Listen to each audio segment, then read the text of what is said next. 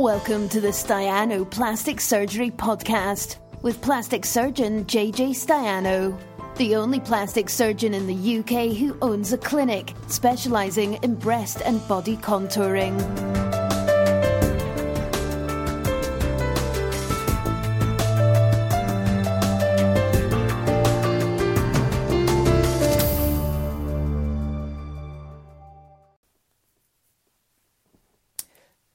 It's worked. I'm live on Facebook and I'm late. I know I'm late, but I'm actually very, very happy to be here tonight because I have officially actually been banned from Facebook for 7 days, and I'm still within that 7-day period, but they have obviously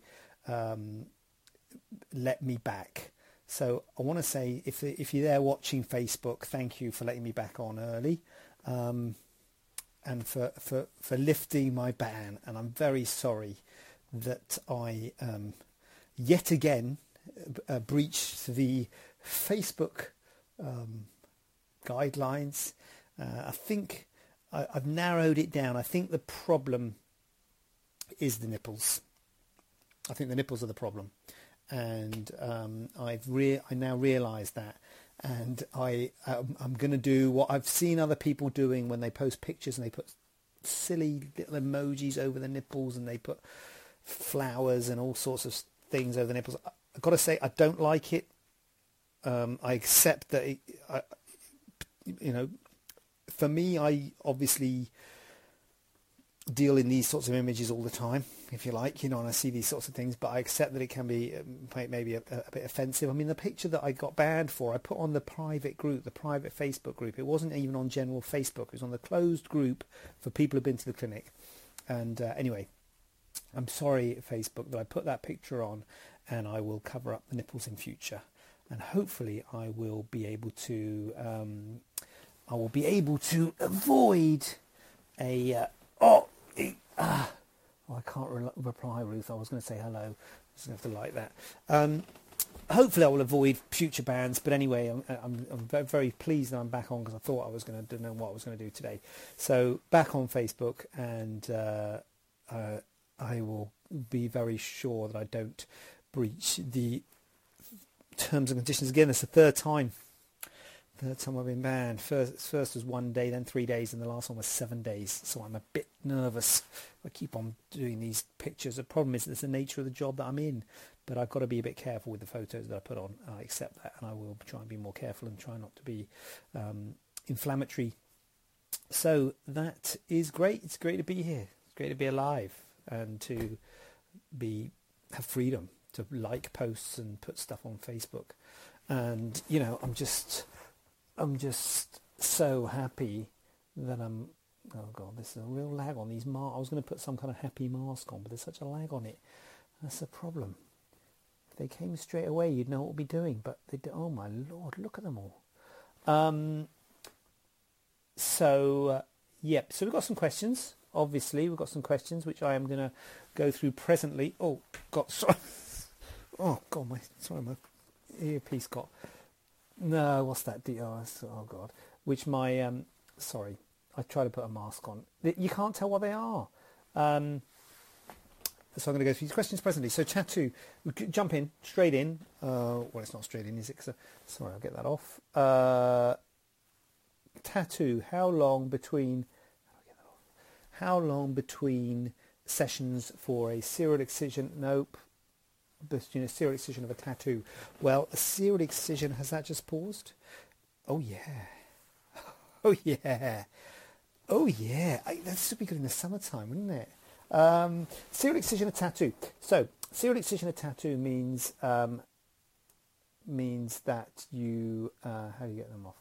Means that you take it's a big tattoo and you take a piece of it away. Then you still have a tattoo with a scar. You close it tightly, and then once after a period of time, once the skin has had time to adjust, it no longer feels tight, so that you can go back and take another piece away. That's a serial excision, and that's what you do for big lesions, and commonly we use it for tattoos that are too big to take out in one go. And there's always a balance between, people always want to have it out as quickly as possible, but you have to let that scar soften, and it's a bit of a paradox really, because you want to get that scar to soften as much as possible, and then you hit it again and give it another scar. So in answer to the question how long, for me personally, I normally wait a minimum of 3 months between sessions, and sometimes you're going to need to do 5-6 sessions, so that means it can take a long time. It can take years to remove some of these bigger lesions, because I need to wait at least 3 months between them. Just seeing what I've gone down the bottom here, but I don't know what I've done there. It is, if anything, if you wait a bit longer, it'll be better, because it'll be softer and it'll be easier to close. So the simple question, to cut a long story short, is 3 months away between sessions. But if you wait longer, you're going to have more.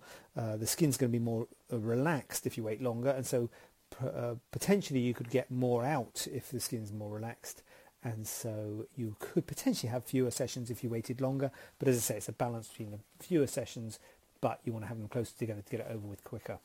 I think I made that quite clear. Hope I have. If not, then let me know and I'll try and make it clearer in another fashion. So lesions, GA or LA? I don't know. You see, I don't know what are lay terms and what are medical terms. Are GA and LA lay terms, or are they medical terms? Do people? I've just got all these. I don't know if anyone's leaving any comments. I'm not looking at them because I'm looking at all these various. I don't know what they are down the bottom. Time. So anyway, GA means general anaesthetic, LA means local anaesthetic, and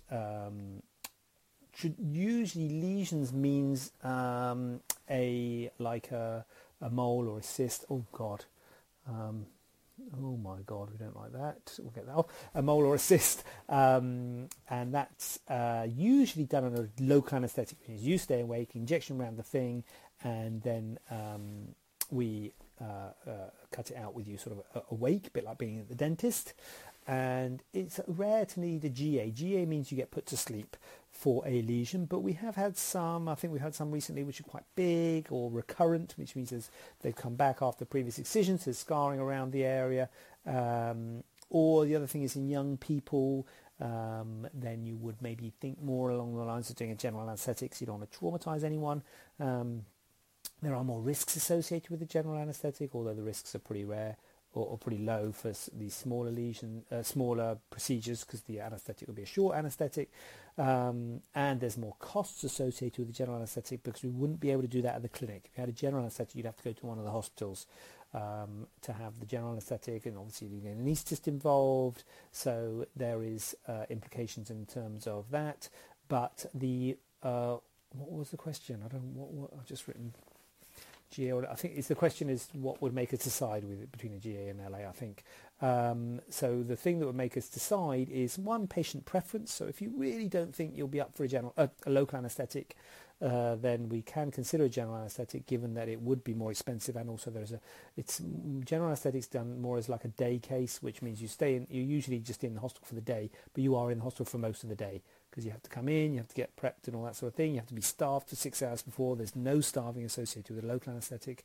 You normally have to get into a gown and all these bit more of a palaver, and then they have to make sure that you're comfortable after the anaesthetic. Sometimes you can feel a bit groggy, a bit sick, so you have to make sure you've passed urine and had something to eat and potted around. So you're normally on the ward about 4 or 5 hours after the anaesthetic. So you're in most of the day if you have a general anaesthetic, whereas a local anaesthetic you sort of walk in, walk out.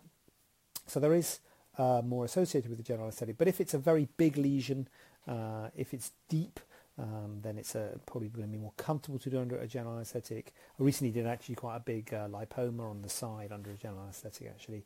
So so if it's a big lesion, if it's quite deep, and also if you think you'll be worried and you're not going to enjoy a local anaesthetic, then we can do it that way. And then there's a halfway house between the two, which is a local anaesthetic with sedation, which again would have to be done at the hospital. Again, would involve an anaesthetist, so there would be cost implications. In fact, the cost would probably be the same as having it underdone under a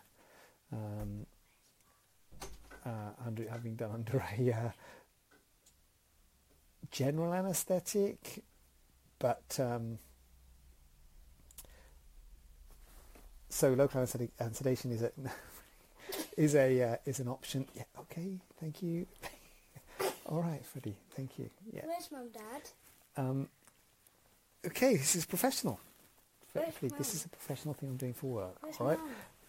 I guess she's upstairs. Can you just go and have a look, please? Right. Thank you. Yeah, Freddie, please. Just. Right. Sorry about that. So yeah, I think that's answered that one. So so local anaesthetic sedation is sort of a halfway house between the two. I guess the memo didn't go out that I was doing this in here today, so I'm sorry about that. But I will discipline that child severely as soon as this is finished, and it won't happen again. Although it has happened before, hasn't it? So yes, so general anaesthetic. If the patient is really worried about a general anaesthetic, or the lesion is very large, but I have to say a lot of people are very worried about local anaesthetic.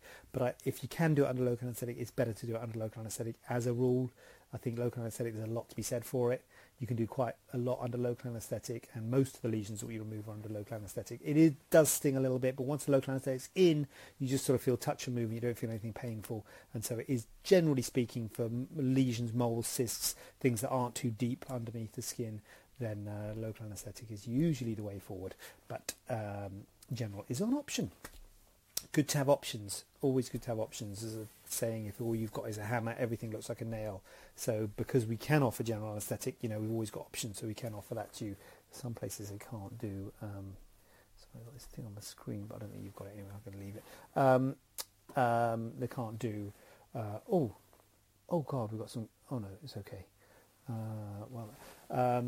They can't do. Yeah, general. So they might be pushing you more to a local, but we can do either. So this is stressful. Mastopexy, is areola reduction included? Yes, it is. So if you have a mastopexy or breast lift, an areola reduction is part of that. Similarly, another thing that people often ask is is a mastopexy included when you have a breast reduction? So a breast reduction, a mastopexy is included with the breast reduction. You lift the breast and you reduce it for a reduction, and you just lift it with a mastopexy. But when you do a mastopexy, whether or not you ask for it, an areola, you can sort of, the areola is the nipple and the areola are repositioned, and you can make the areola any size you want. We have set markers in theatre. It's normally around 4.5 centimetres for a diameter of an areola, but certainly if your areola is very large, then having an areola reduction can be done on its own. That can be a procedure on its own if that's the only problem, the areola is large. But if you're having a breast lift, an areola reduction is actually part of it. You don't have to ask, or pay more or ask for it anymore. But you might want to have a talk to us about what sort of size you want the areola. Sometimes people will comment and say, look, I'd like my areola to be certain dimensions. You can ask, and we can certainly measure it and make it that dimensions. It probably won't heal in that dimensions, because scar tissue, you can mark something 4 centimetres exactly. 6 months or a year later, you measure it and it's not 4 centimetres, So that's the way the body heals. But you can certainly have input onto what size we make it, and we can certainly talk about that. But it's always difficult to be too specific when you're dealing with the human body and scarring. Animation, right. We've got a big long animation question here. Animation deformity. So animation deformity is when the breast moves when you move your arm, and it occurs in patients who have breast implants underneath the muscle. So when you have a breast implant above or underneath the muscle, there's pros and cons on both. It's not like one's better than the other. And we've got a patient who is considering having breast implants. I think they've been told by one doctor to be over, and then another, I think I said under, and then they're worried because what about all the bad things that will happen if you have them under? Yes, these bad things can happen if you have them under, but there's bad things that can happen if you have them over as well. And so one of the bad things I think they're worried about is animation deformity. So what that means is when you move the muscle, when you move your arm, when you're exercising your arm, obviously your pec major is moving, your pec muscle. If the implant's underneath the pec, sometimes the breast can move, because the breast is actually made up of a lot of the breast is actually made up of implant now, once you've had the implants in. So if the implant moves when your muscle moves, the breast moves. It looks like your breast moves when you're exercising your muscles, when you're at the gym. That feels good. So the that is something called animation deformity. That's a risk, and this patient's very worried about that, which is reasonable to be worried about it. And the questions that she got: does animation deformity occur all of the time, or just when you work out? Just when you work out. So when you're at rest, you do not have an animation deformity. Sometimes people can twitch their muscles, do sort of party tricks and do twitches and make the breasts move. I don't know if you've seen people do that. You know, that's usually if they're only if they're underneath the muscle.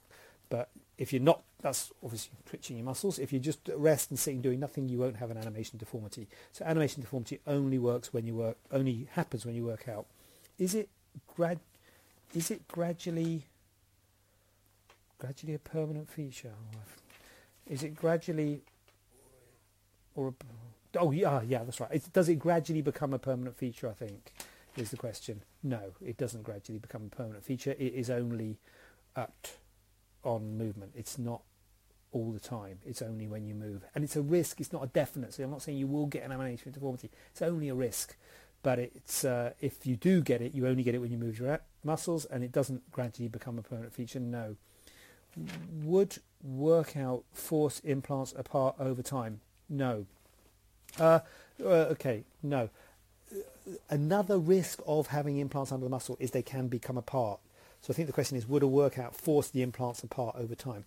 One risk of having implants under the muscle is they can, as well as animation deformities, you can have a wide cleavage. If you've ever seen a really wide cleavage, and a lot of people worry about this wide cleavage, an abnormally wide cleavage, that's usually when the implants are placed under the muscle and they haven't released the muscle enough medially. You have to really release the muscle here in order to make sure the implants sit together and the muscles don't push the implants apart, because the reason people get that is because there's a lot of perforating vessels. There's a lot of big blood vessels coming down through the muscle here. So surgeons worry about releasing the muscle here. It's tricky. It's difficult. It's always a bit hairy, as it were. You know, a bit sort of worrying when you're doing the dissection, because there can be some really big blood vessels, and they can bleed. They can retract down. They can be quite difficult to control. So as far as the surgical procedure goes, it's something that, you know, as surgeons need to work hard at to get the cleavage right when we're putting implants underneath the muscle, because we've got to make sure that we release enough of the muscle in order that we don't have it pushing the implants to the side, but we've also got to be a bit careful that we don't damage these big blood vessels, or at least if we do damage the big blood vessels, we can control the bleeding and stop the bleeding. So that is a risk, that the muscles can force the implants apart. It's not something that necessarily that happens over time. It's something that happens if it will happen over time, the first few months or like within the first year of the surgery happening, but it happens if you don't release the muscle enough. So that's why we need to release the muscle enough. But also it is a risk with under the muscle, which is more of a risk than if you have the implants over the muscle. Implants over the muscle is a lot easier to put the implants in the right place, and you don't really tend to get this very wide cleavage. A lot of people worry about wide cleavage, and want to try and point out to people, I show them photos of front views of people with different widths of cleavage, because what we try to do when we do implants is maintain the width of your cleavage, but we enhance it. So some people, naturally, they've got a bit of a distance between their breasts. There's a bit of bony sternum palpable between their breasts. Other people haven't got much distance between their breasts sort of start quite close to each other, and whatever the distance is between your breasts before you have surgery will be the same after having surgery, but when you've had surgery the angle is sort of higher. So the cleavage is sort of enhanced, but the width of the cleavage is the same. So that's what we try and do, make the width the same, but it's enhanced. But it's a lot easier to do that when it's on top of the muscle. So yeah, that's another good thing about on top of the muscle. But you know, problem is when you're slim, you might see the implants rippling and all these sorts of things, fill the edges. So that's why under the muscle is good. Balance as everything. So I hope that is that. Guest appearance tonight by my little son Freddie. So it was nice to see him today. So I'd like to say thank you for Freddie for showing an appearance. Always very welcome on this, to add to the professional nature of the broadcast. So that's that then. Again, thanks to Freddie, thanks to Facebook for bringing me back onto and not keeping me banned for a week. Very, very grateful to you, Facebook. Thank you. And I will make sure that I put in measures to make the photos not offensive or upsetting to people. Not that I've never had any people complain, which is nice. No individuals have complained. It's just Facebook automatically bans it. As soon as you post it, boom, you're banned for a week. That happened to me last week. Imagine my surprise. I thought, oh look, I'm going to give this really good photo which demonstrates all this stuff, and then they banned me, bang. So that was a bit of a douche. But anyway, I'm a professional, and I will get over it. And I'm grateful to them for putting me back on, and I'm going to be good from now on. And if I do have to put anything in the bosom area, I will put something over the offending areas. Rambling on now, so that's that. I'm going to check myself out of here, and I hope that's been helpful. If anyone's asked a comment and I haven't seen it, I don't know what is going on because I've had my masks up and goodness knows what. So I'm going to check myself out of this, and I'm going to go and say to you, next week is not Easter, is it? Or is it Easter? I don't think it is. So I'm going to be back. This time next week. I will see you then, and I will be answering your questions then. Happy Tuesday. Thank you for listening and for tuning in. And join me next week for another instalment. Any questions, email me, tweet me, do whatever you want, and I'll be very happy to go over them next week. Signing off. Sayonara. Is that signed off? No. Okay. Hello. Have a question not covered in today's show? Then send it over to info@staianoplasticsurgery.co.uk using the hashtag AskJJ. We'd love to hear from you.